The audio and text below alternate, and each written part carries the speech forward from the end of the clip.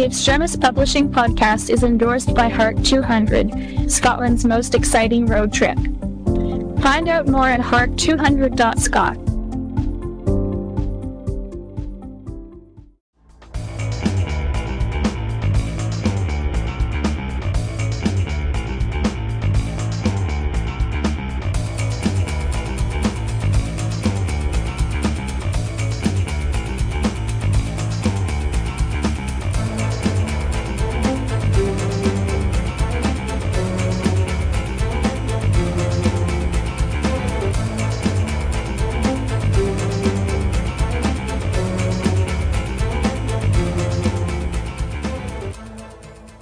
Hello and welcome to the Extremis Publishing podcast. I'm Tom Christie, and it's my great pleasure to be joined today by David M. Addison, travel writer and the very first author ever to publish with Extremis Publishing. Good afternoon, Tom. It's nice to meet you again. Now, David is no stranger to travel, it's fair to say. His writings have taken in locations all around the world, and in recent years he's become especially popular for his writings about the Scottish road trip. He's travelled the North Coast 500, the South West Coastal Route 300 and the Snow Roads Scenic Route, as well as a brand new project which we'll be unveiling later this year. In past podcast episodes, David has talked about the culture and the history of the various different regions that he's visited as a result of his writing about road trips, but today we're going to do something a little bit different, because David has agreed to come and join us and talk about the behind-the-scenes exploits that go on behind the research of his books. Yes, these are the stories that they untold, if you like, that did not appear in the book because they're sort of more of a personal anecdote, rather than, talking about the history and the culture and so forth. And as you said, I've written 3 exploring books now and 1 in embryo. And I have 2 stories about the NC 500, 1 about the SWC 300, and another one finally on the snow roads. So if I may begin by telling you the first thing that happened to us on the NC 500, actually because of the length of the trip, we actually did it twice. And the story I'm just about to tell you happened on the second tour, because you see, by the time you'd spent so long seeing a castle or whatever, by the time you moved on to the next place, the attractions were closed. So that's why we had to come back and do it again. So for the second trip, I had borrowed my son's camper van. It's the first time I'd ever driven it. And we had got to Badby, which is between Brora and Thurso.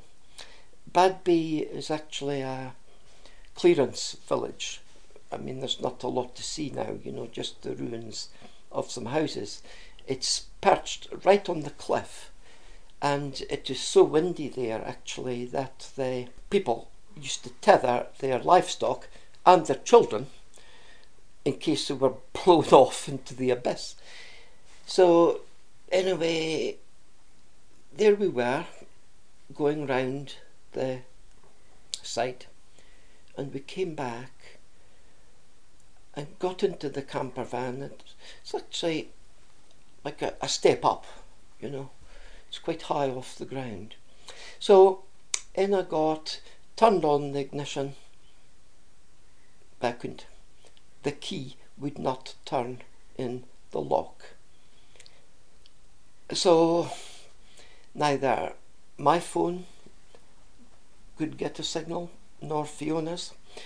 There was one other car in the car park, so we waited until these people came back from their visit and hoped that they could get a signal. Fortunately, they did, and I phoned my brother-in-law in Thurso. That's about 45 miles to the north. So I explained that the van had broken down. So he came and rescued us, took us back to Thurso, and then we had to contact my son's emergency cover people, for the car. And we, texted him about that. And when we got in touch with them, the rescue company wanted to know what the postcode was of, where the vehicle was. And they would not accept that it did not have a postcode. It was out in the middle of nowhere. So my brother-in-law said, there is only one company I know of, that it'll be them for sure, that will come, to sort it out. So that next morning, it was arranged that we'd meet this breakdown wagon at 9:30 at Badby. And so the driver got out and had a look and put the key in the ignition, and then he gave the steering wheel an almighty wrench, and that had freed it. And what had actually happened was that when I had got down from the car, I'd sort of held on to the steering wheel to sort of because I said it was quite a step up. So whilst I had done that, I'd actually turned the wheel unbeknownst to me, and it locked it, but it had locked it solid. I mean, it wasn't just like there was like no play in it at all, So that actually was the first misadventure we had on that. And then the same thing happened again when we were in Strathneva, and this time, however, couldn't get it the ignition to start again. But this, I knew that it was the locks, so I managed to wrestle that free, and we were off again. So that was a bit of a misadventure, and and even that was a bad thing. But there was an even worse thing to happen later on with the van. We just crossed the Kelskew Bridge, and the NC 500 takes you along the B869 to Lochinver, which is a single track road. And just before we got to Drumbeg, actually, I met a car coming down, and I was going up. And although I was bigger than him, I was the one that reversed. Now, I'm not a great reverser, I have to admit that. But I'm an even worse reverser of Richard's camper van. So I started reversing, and then I thought it may be just enough room for him to get past, and he did. And then I tried to take off again, and it wouldn't go. Fortunately, this driver who'd made me reverse, he pulled up at the lay-by, which was just down the down the road a little bit. He was actually maybe Germans, maybe Dutch, I don't know, it doesn't really matter. Anyway, he'd seen that I couldn't pull away, so he stopped. And when I got out, I had a hairy fit, because the back near side wheel was hanging over the edge of a bank. I mean, there was quite a steep slope, down the side of the bank, trees and all that sorts of things. And so he and his mates got out and tried to push me, and then another party came along, and they were either Germans or Dutch or something like that, and it didn't make any difference. We still could not get this van to move, and the driver of the car who'd made me do the reversing, he said, I think we'd better stop. And when I got out, to my horror, I discovered that the wheel was completely off the road. It was hanging over this sort of bank edge, and it looked very, precarious indeed. And when I got out of the driver's seat, I mean, it was quite a drop to the ground and then clamber up the bank and things. And I thought, oh my goodness, what are we going to have to do now? So he said he'd give me a lift to Kelskew or on a pool, and I would have to phone for a rescue vehicle. But then, this is like an angel on wheels or something like that. A French Land Rover appeared, and believe it or not, he'd actually one of these like winchy things at the front of front of the radiator. So he kindly, pulled me out, but I just had visions of being stuck on a pool for I don't know how long, waiting for a rescue place, because I don't know where the nearest place would be. I mean, it could be miles and miles and miles away. So there would have been Fiona with the vehicle all that time, and she daren't sit in it in case it toppled over and slid into the ravine. And I've never told Richard about this. He doesn't know, except he may know now after this. But he has said for my next venture, he kindly said he would allow me to use the van again, but maybe he won't now. So my next adventure was on the SWC 300, and this is an absolutely incredible story, really. It's a coincidence of a most amazing kind. So there we were at Threve Gardens, waiting to go in to see the house, and I don't know where I was, but Fiona said, I think I've just seen our former GP. And I said, no, can't be, because they'd gone to the borders.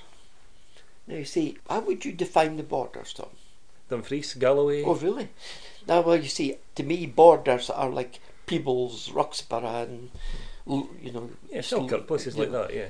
But I don't think of the borders as being Galloway, because it's not really joined on as such. It's sticking out to the left. But actually, it did, in fact, turn out to be him, because when we assembled in front of the house for our tour, lo and behold, it was Dr. Brown. So, showed us round the house and everything, and I got in conversation with him after the tour was over, and I said, I thought you'd gone to the borders. He said, no, we're here, we live in Kirkcudbright. I said, all right. Anyway, we chatted on, and this is where the second amazing coincidence happened. One of his fellow guides is a bloke called Martin Rosendale. I said, oh, you're kidding. Because it turned out that Martin had got Fiona's job after she retired due to pregnancy. So there was his fellow guide was Fiona's successor. So when it was lunchtime, just about, so Martin had arrived for his shift. So we went into the guide's little room kind of thing, and so we had a good old chinwag about the days at Dalbeattie, because I'd still been at Dalbeattie before I moved up to Falkirk, so it was just, I thought, an amazing coincidence, that these two people I hadn't seen for years, and then that happened. So that was a sort of good experience, you might say. And my last tale is about the Snow Roads, and it starts in Blairgowrie, as you know, and spent the night in Blairgowrie, and as we were packing up, I noticed a tractor and a wagon, you know, with a huge load of straw bales, I mean, stuck out well over, you know, the side of the road. So I caught up with it after we left Blairgowrie, passed it. Then I stopped at Bridge of Cally to take some photographs and the hotel, the bridge and so forth. And ahead of me I could see that the road was closed. Now that is the route I wanted to go on. I said, oh, for heaven's sake, you know. First day, just started, can't do the route because there's roadworks. I think they were cutting down trees or something like that. And there was what the French call a déviation of the A924 to Kirkmichael. And whilst I was at Bridge of Cally, mucking about, taking these photos, this straw tractor passed me. Now, the deviation was a narrow road, and we hadn't gone very far before we came to another stop. And what had happened was that the straw tractor going up had met a bus coming down, and neither the two could pass. So we motorists, God, must have been half a mile or something of us, had to reverse right back to the bridge again, so that, you know, before there was a place where they could pass. And it actually turned out to be a bit of serendipity, you know, because that road in actual fact was a lot more interesting than the A93, which is the normal route, and that's, I know that because we came back, you know, that way, and there's not a lot to see on that, but actually the best thing about it wasn't so much the scenery and things like that, but at Kirkmichael there is a wee road, the B950 that I was telling you about, and you know, that is where the bridge is that's on the cover. So, you know, it was really fortuitous, because it was a much more interesting road for a start, but it was actually just so good that that turned out to be the bridge that was on the cover of the book. Well, David, you've had some really extraordinary experiences out there on the roads, and also met with some extraordinary coincidences with some of the people that you've encountered. One of the things that jumps out at me from reading your books, of course, is not just the fact that you go into detail about the history and the culture of the places that you visit, it's also the places that you encounter when you're going slightly off the road. Are there any particular places that you feel really enhanced your appreciation of those routes just by, you know, going slightly off the beaten track? Well, actually, you're right. I do go off piste a lot.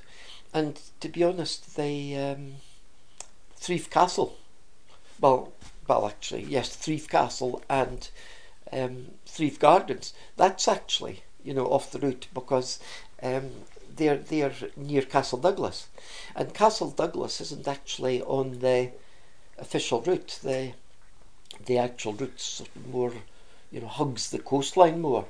It is the southwest coastal route after all. But yes, I mean, it's only 7 miles from Dalbeattie to Threave Castle's a fascinating castle, by the way, because you go across to it in a wee rowing boat, you know, which adds interest. But the gardens of Threave are wonderful. The house is very interesting. So yes, I do not let myself be bound by the official route.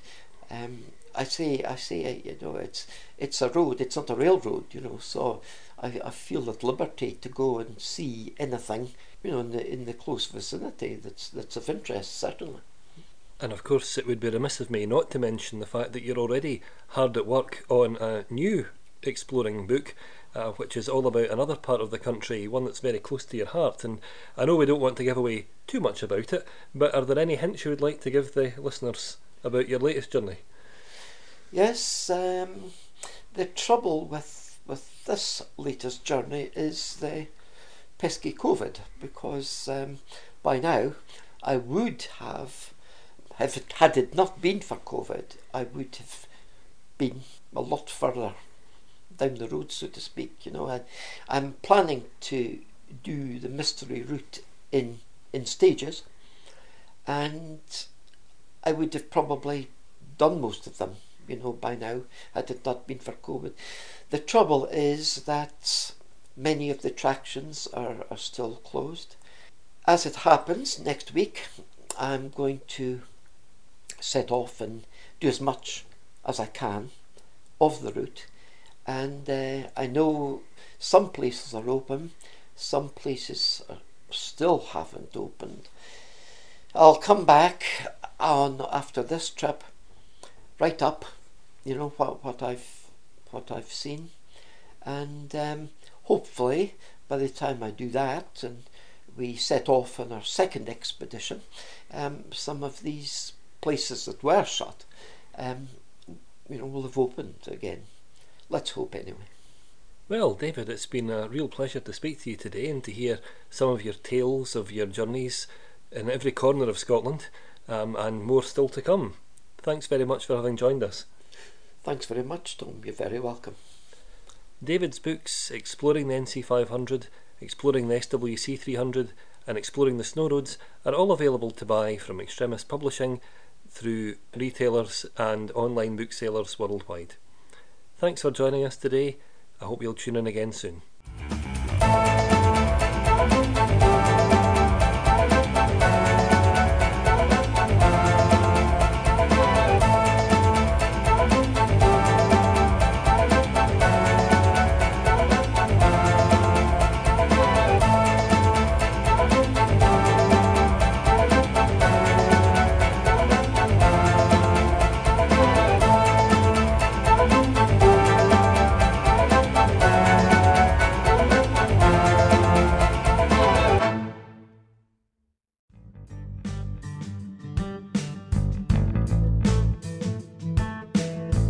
If you would like to find out more about advertising on the Extremis Publishing podcast, please visit their website at www.extremispublishing.com for details.